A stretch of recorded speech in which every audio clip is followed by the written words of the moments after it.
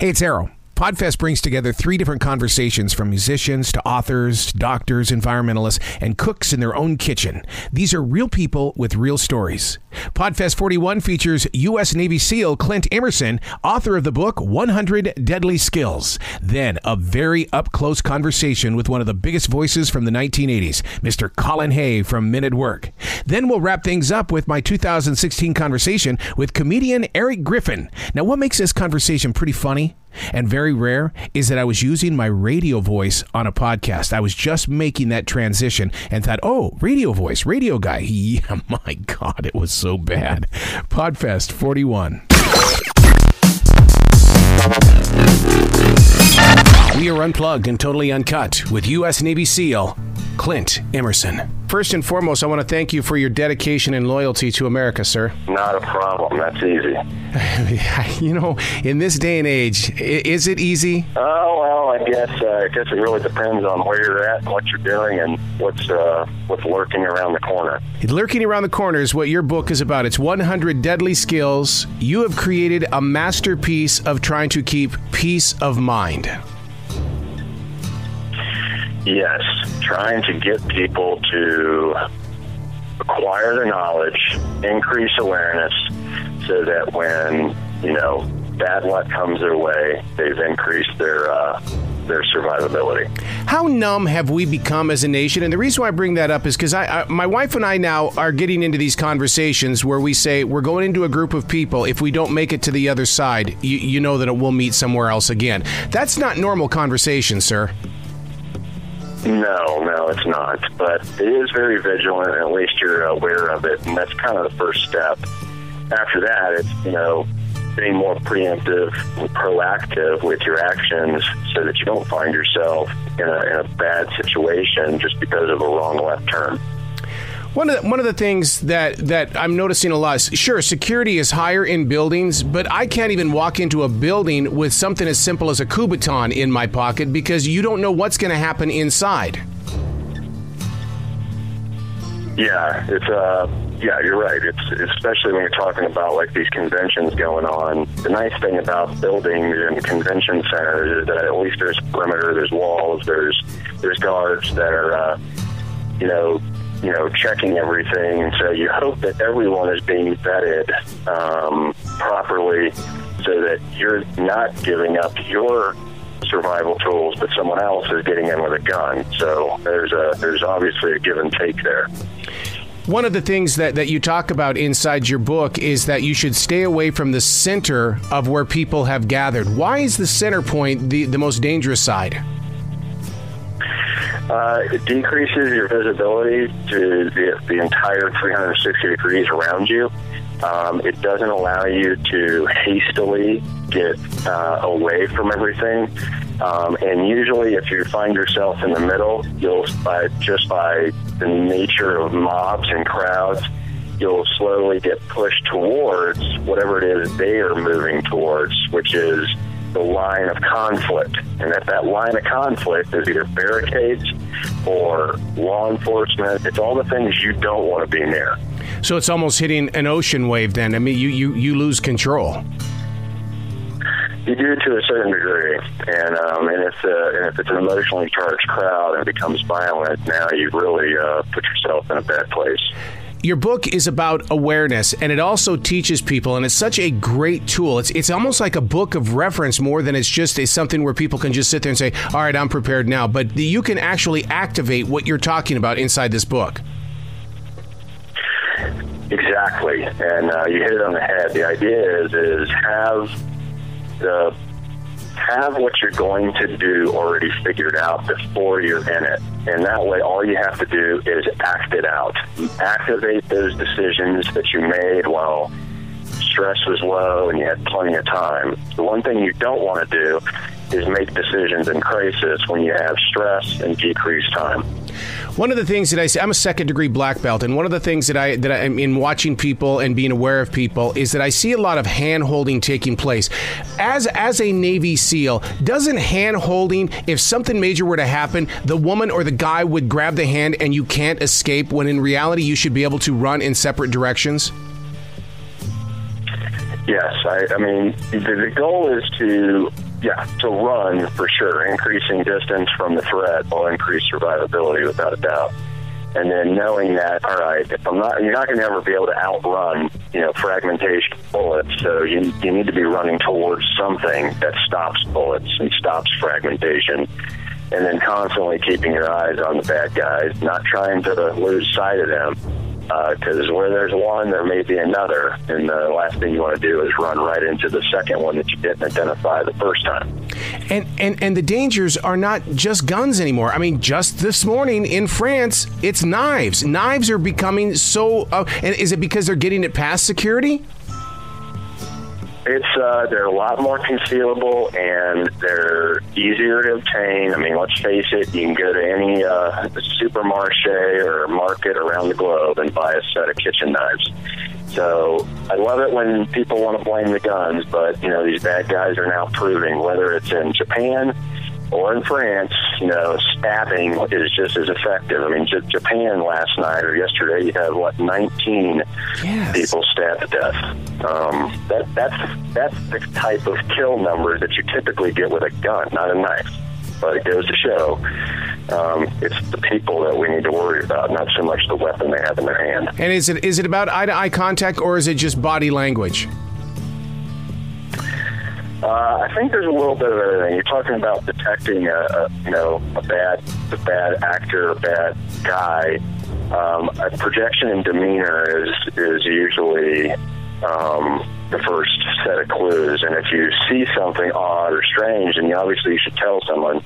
But I think we've become so sensitive and worried about hurting someone's feelings or offending someone, we tend to not say anything. And it's time for people to just kind of let go of the, I might hurt their feelings, and just go ahead and go say something, because it could prevent an entire crisis from happening. Being that Navy SEAL, how did you train your mind, body, and soul to expect the unexpected? Well, you have to first embrace the element of surprise. So knowing that it's always there and it can always catch you on guard is really the first way to, being ready for it and defending it. Second is, being more of a tactical decision maker. So you're what-ifing things on a regular basis, not to the point where you're paranoid, just to the point where you're prepared and that you at least think about it. And I think that is key, that everyone can start utilizing. And, of course, pull your head out of your cell phone. Yeah. I got to be honest with you, since the Charleston shooting, every Sunday morning, dude, I sit there and watch every single door. I look for movement.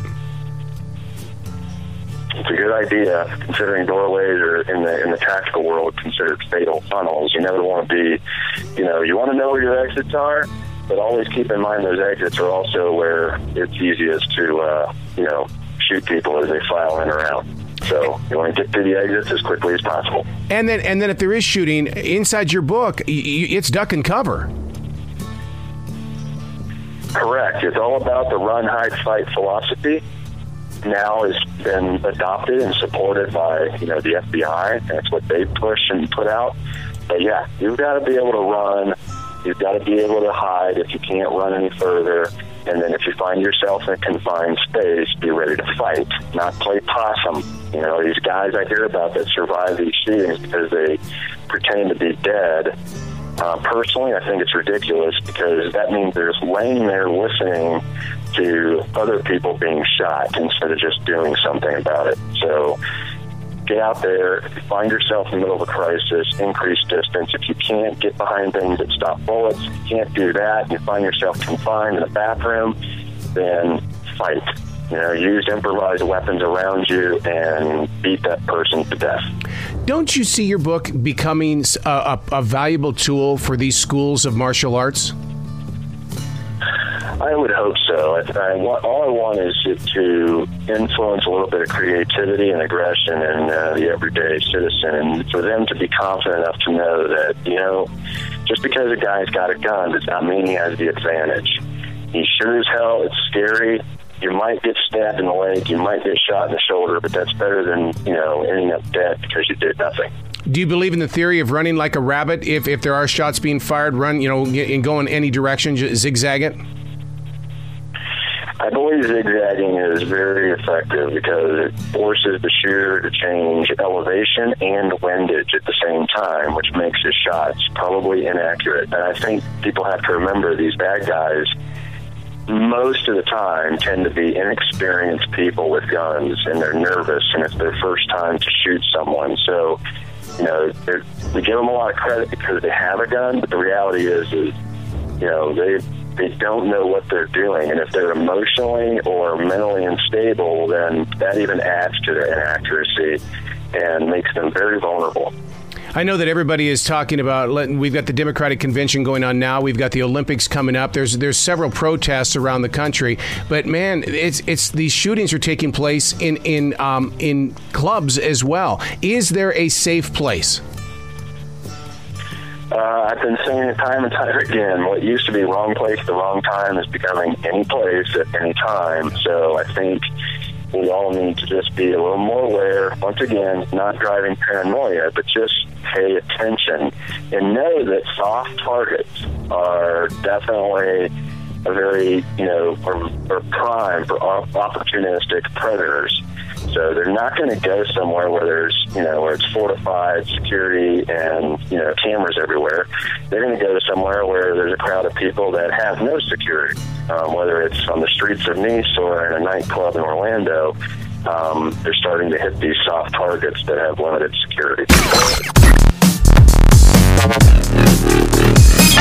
Unplugged and totally uncut with Colin Hay. Trying to take that midnight train, but it's gone and broken down again. Now I'm stuck on empty avenue, trying to get... What is it about American music where we can't be storytellers like you? I think that there are great storytellers in American music. I think that was one of the things about growing up in both Scotland and Australia, which I was very, very impressed by, was the fact that in America, all the stories were about American places and told by American writers, whether it's Dylan or Johnny Mitchell or Randy Newman or any great songwriter you mentioned. They're all great storytellers, and I think there is a great heritage of American stories in American music. Don't cry. Our tears are not enough. Through firestorms and hurricanes, I'm 16 hours on an airplane, 10,000 miles of ocean view, trying to get to you. It seems like music has gotten into get to the hook, because you know how radio is. If it's not 25 seconds into the hook, then, you know, program directors just kind of go really weird. Does that affect you as a songwriter? No, I don't really pay attention. I mean, the thing for me is that I had a lot of success with, first of all, our first song, Who Can It Be Now, we learned a lot from the guy who produced our record, Peter McKeon, who was an American guy. And Who Could It Be Now originally was six minutes long, and the hook of the song never came in till halfway through the song when we played it live. But when he produced the record, he said, "Well, that's no good because radio programmers won't play that. They won't listen to it for more than. Has to be something happening within the first 30 seconds." And so he moved the saxophone part to the front of the song, and so it went dum dum ba ba dum dum ba da da. People go, oh, immediately they hear a hook. So we learned a lot from him. So with our first our albums. He was very aware. We weren't really aware because we were very inexperienced, but he was very aware of trying to make the most out of the songs, to make it a pop song, to make it a great song, but also to stand the best possible chance of getting on the radio. That was an important aspect of how he produced the songs.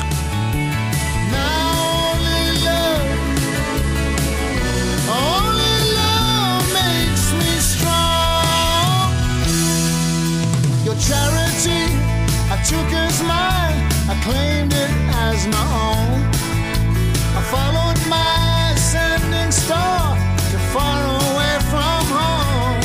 Well, I was mesmerized by shiny things. Now in frozen time I stand, yeah,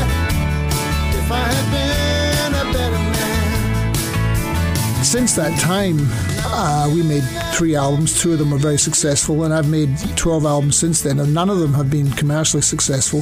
And I suppose in the back of my mind, I'm not so much thinking about radio, but I'm thinking about how to say more with less, trying to make the most out of a song, which does entail, if there's a memorable hook, you want people to hear it, so you play it in an opportune place, and you also play it on an instrument that's interesting to listen to. I mean, a whole lot of choices like that. But I never really think about radio because, I mean, I haven't been played on the radio for of my new material for many, many years, and so, I mean, I would love to be played on the radio, but I have no control over that. And as soon as I start trying to think, oh well, what are people playing on the radio, or will they trying to tailor my music to that, I'll just go mad. I think because I always think that there's songs on my records that would sound great on the radio, but they don't get played. So what am I going to do? You can't lose any sleep over it. Maybe you got lost at the 5 ways, took a wrong turn just like always, or did you just take the long way home? I hear the wind blow through the pine trees, I watch the frozen lights come into view. Stars above, they don't align me. Acoustic guitar has been a part of your life from the very beginning, hasn't it? Yeah, I love the acoustic guitar. Yeah, when I was 14, I started playing acoustic. I feel it's a natural game for me. Now, on your new album, are there acoustic pieces on it to where people can really connect with that? There's one or two, but it's mainly an electric record. But there's acoustics all over the record. Yeah, absolutely. Or did you just take the long way home? There's an energy about you that really brings people to you, and it draws them into the storyteller type. Are you a storyteller, or are you a songster in the way of, you know exactly how we're going to react? No, I just try and write the best songs I've got. I mean, when I start to write songs, I just try and write the best songs I have. I don't think, oh, well, this song's a story. I'd be glad to give back all I've ever owned if I could have seen into the future.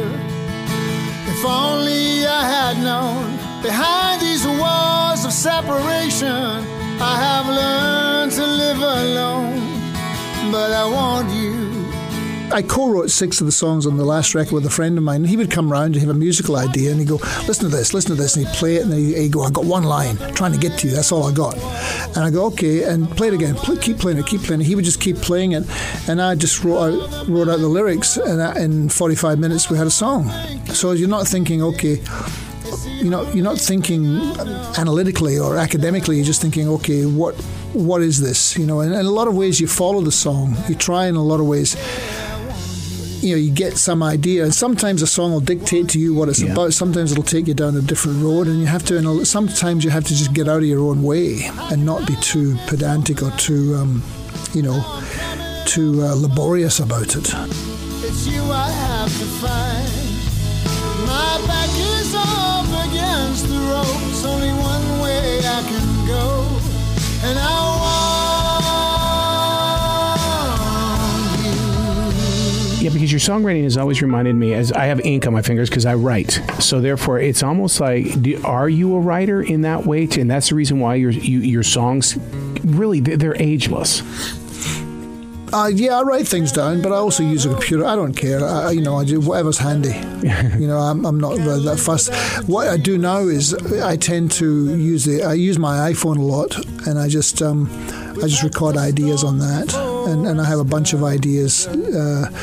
Sometimes lyrical ideas, but a lot of musical ideas. And sometimes you just have a music idea with 1 or 2 lines, and then you get home and try and make sense of it. And the ones that have something, where there's something there, they usually stick, and you usually work on those. But the important thing for me now is to actually record them, because sometimes I'll come up with an idea and I think that's really, I'll think, oh, that's good. That is so good that I won't forget that, but I always do. So I never used to when I was in my 20s. I I used to remember stuff, you know. But now I don't. Now I just... Sometimes I listen to something and I go, I have no memory of coming up with that, you know, but I know I did because there's nobody else in the room. What do you do in that situation when that happens? Because, I mean, there are times people... Who did that? I thought it was me.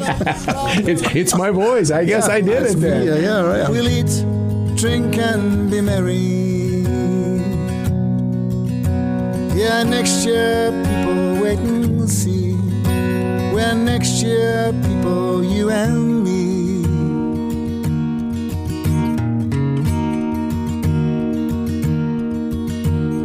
Henry got hit by lightning twice in the head. He stood and walked away. We thought he... That poor Henry with 2 bolts of lightning, sir. That's right. Oh, my goodness. Walks for miles and miles and no one knows why. The bankmen, they came and wrote things down on paper. We all went outside and just stood around. We were glad when they left. They brought nothing but heartache, and the seed we had planted, it stayed. When you're recording at home, does that give you the freedom then to you can step in there, or do you have to have, like, I call it the separation between church and state, that I have this amount of time to go in the room, or can you be sitting in the backyard going, I feel it, I got to go now? Not really. I'm not really one of those people, but I like to have more discipline now than I used to have. But I tend to give yourself a certain amount of time, you know, to do that, and not have the telephone and not be checking emails and stuff like that. If you're writing songs, but a lot of the time I work by myself, so I go downstairs and I just go into the studio, and you have to give yourself permission to fail. Hey, can't you see just a little bit before you leave? Hey, can't you leave a little taste just for me? You know, you have to go, okay, I'm going to be here for 4 hours and nothing might happen. But you have to stay there for the 4 hours and you have to play. Sometimes practicing is a good way to take you into a different kind of zone where you start to write more, just by the fact that you're not thinking about writing a song. You're actually just doing something which is quite mechanical, right? Like playing a scale or playing a chord that you're not used to, and it'll take you somewhere else. And then all of a sudden you find yourself, maybe coming up with something that you wouldn't ordinarily come up with, because that particular relationship between notes or something takes you into a different area. So, but however you do it, some people write with grooves, and I tried that for a while. Where because you have so much potential, you have machinery, you have drum machines, you have all kinds of technology that can help you write songs.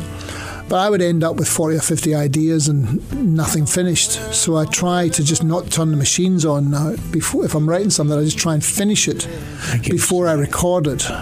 And then I get people to come up and go, here's a song, and you record something that already is a song, as opposed to going, well, you'll like this once the lyrics are done. Let's record this, this will be great.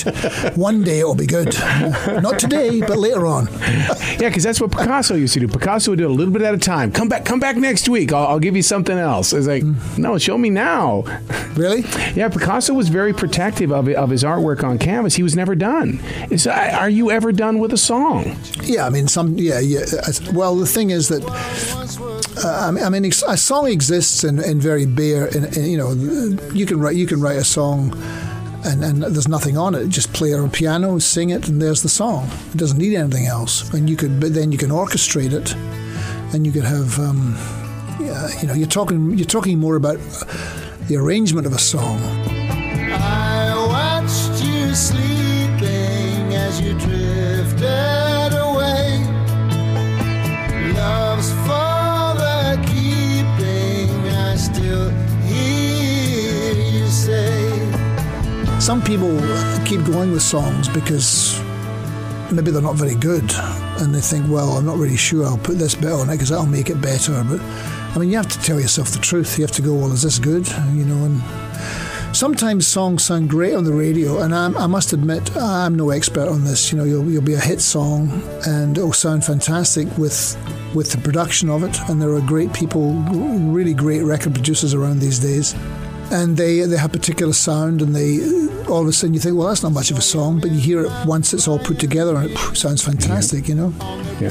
But I tend to have a simple approach, you know, which is just I like to be able to play the song and sing it. You know, there's lots of different ways to do it. That's just what makes me feel comfortable, because most of the time I'm going out and playing, touring by myself. So, you know, you can't start off a song when you're playing it live and going, I'm going to play this tune. It'll be all right, but really, it's much better with other people on it.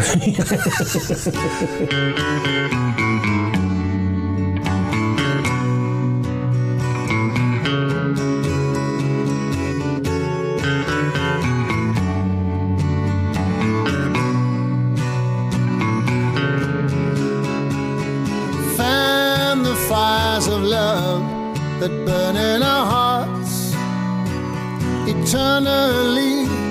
Our eyes are not enough to see what we know internally. And how when you're creating your music, especially your new collection of songs, is it the modern way where you invite other musicians to send their tracks to you, or do you get to do the one-on-oneness with the band and stuff when they're in the studio with you? No, I have my studio, so people come to me. Oh, good for you. Yeah. Well, I mean, you know, they like coming up to the studio. Yeah. It's fun. Yeah, because it is about that connection. I mean, I have done that. I mean, I have sent some stuff to people, and they send me their stuff back. As a guy who, sometimes you do that with strings, or sometimes people go, oh, well, send me the track, and I'll you know, no, nothing wrong with that. But it's the bare bones of the song in terms of the rhythm track. You know, I have people come up and play drums and bass and guitars, and we record it in the studio. And now we can almost hear it. Sometimes we get near it when time stands still. And I still don't understand it. Never could have planned it. Oh, and where lies the love? And how do we get to there from here? Where do you think your real artistry is? Is it writing the lyrics? Is it playing the guitar? Or is it the man behind the control board? Are you three different people? Or is it that you hear it up here and you just know how to get there? Well, having a studio is at first, I mean, I do things mainly not by design, but more by necessity, by circumstance, you know. When I got dropped by MCA Records, as I was saying before, but I wanted to keep making records, but I didn't want to go and try and get a record deal and go into some record company with a 24-year-old A&R guy and go, please give me a record deal, because they wouldn't have given me one, you know. And I never had a record deal for 13 years, so I just did it myself. And I thought, well, I'm going to have to learn how to do this. So I just learned how to be an engineer over a period of years. So it's just necessity, and it's not that I particularly like producing my records, but whenever I start a record, I look around the room and there's nobody else there. So I think, well, I better do it because nobody else here. I would like to work with a record producer, but I don't really have budgets to pay people thousands of dollars to come and produce my songs, you know. But I also do have a fairly good idea of how I want things to sound. So, and I also have very good friends. I can invite a number of people, you know, a small number of people, but a number of people who will come up to the studio and give me very honest opinions about what's going on, you know. When did you know, they'll say, what are all these guitars on there for? You know? Get rid of them, you know. I go, well, I like them. And I go, no, you only need one. Get rid of these. And so I end up ditching guitars because my friend told me to, you know. But he knows what he's doing, so you have to sometimes trust people. But the record's still spinning, going round and round and round. You'll always mean so much to me. Took us further than the eye can see. I know you'll always take me by the hand, and I will wait for you. I mean, the person that I always think of in terms of over recording was Peter Gabriel. But he would end up with such superlative product that you go, well, that's a great way to do it. You know, he would record and he would, you know, go down different roads, go try this road, try down that. And actually, you know, Steely Dan would do that a lot too. Steely Dan were great with they would you know, re-record tracks. They would use this drummer, this different bass player, and you know, they were legendary for that kind of perfection, seeking perfection through using different musicians and so forth. There's nothing wrong with that. If you end up, it's what you want to get at the end. It's important, you know. Going through the motions, walking round the car. We've traveled many miles, though not so very far.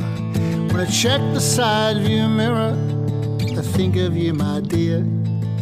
You're always very close, closer than you appear. And you'd say, are we there yet? As we drive into the sun, we are almost there, my love, my innocent one. All of your songs sound like they have a life. The time flew so fast in the other room, I felt like that we got to step inside your imagination. Oh dear, oh dear. Could you be where we were, looking up at you on that stage sometime and watch you, if you could separate like that? I mean, no, I have no interest in doing that. Really? No. You're a very fascinating man, though. I'm just, it's fine just doing it. I have no desire to watch myself do it. It's here, there, and everywhere, always fast and never slow. And you'd say, are we there yet? As we drive into the sun, we are almost there, my love, my innocent one. A picture-perfect moment, a moment we could share. Laughter from the backseat, we're always almost there. I want to thank you for coming to iHeartRadio. My pleasure. Thank you so much. All thank right. you.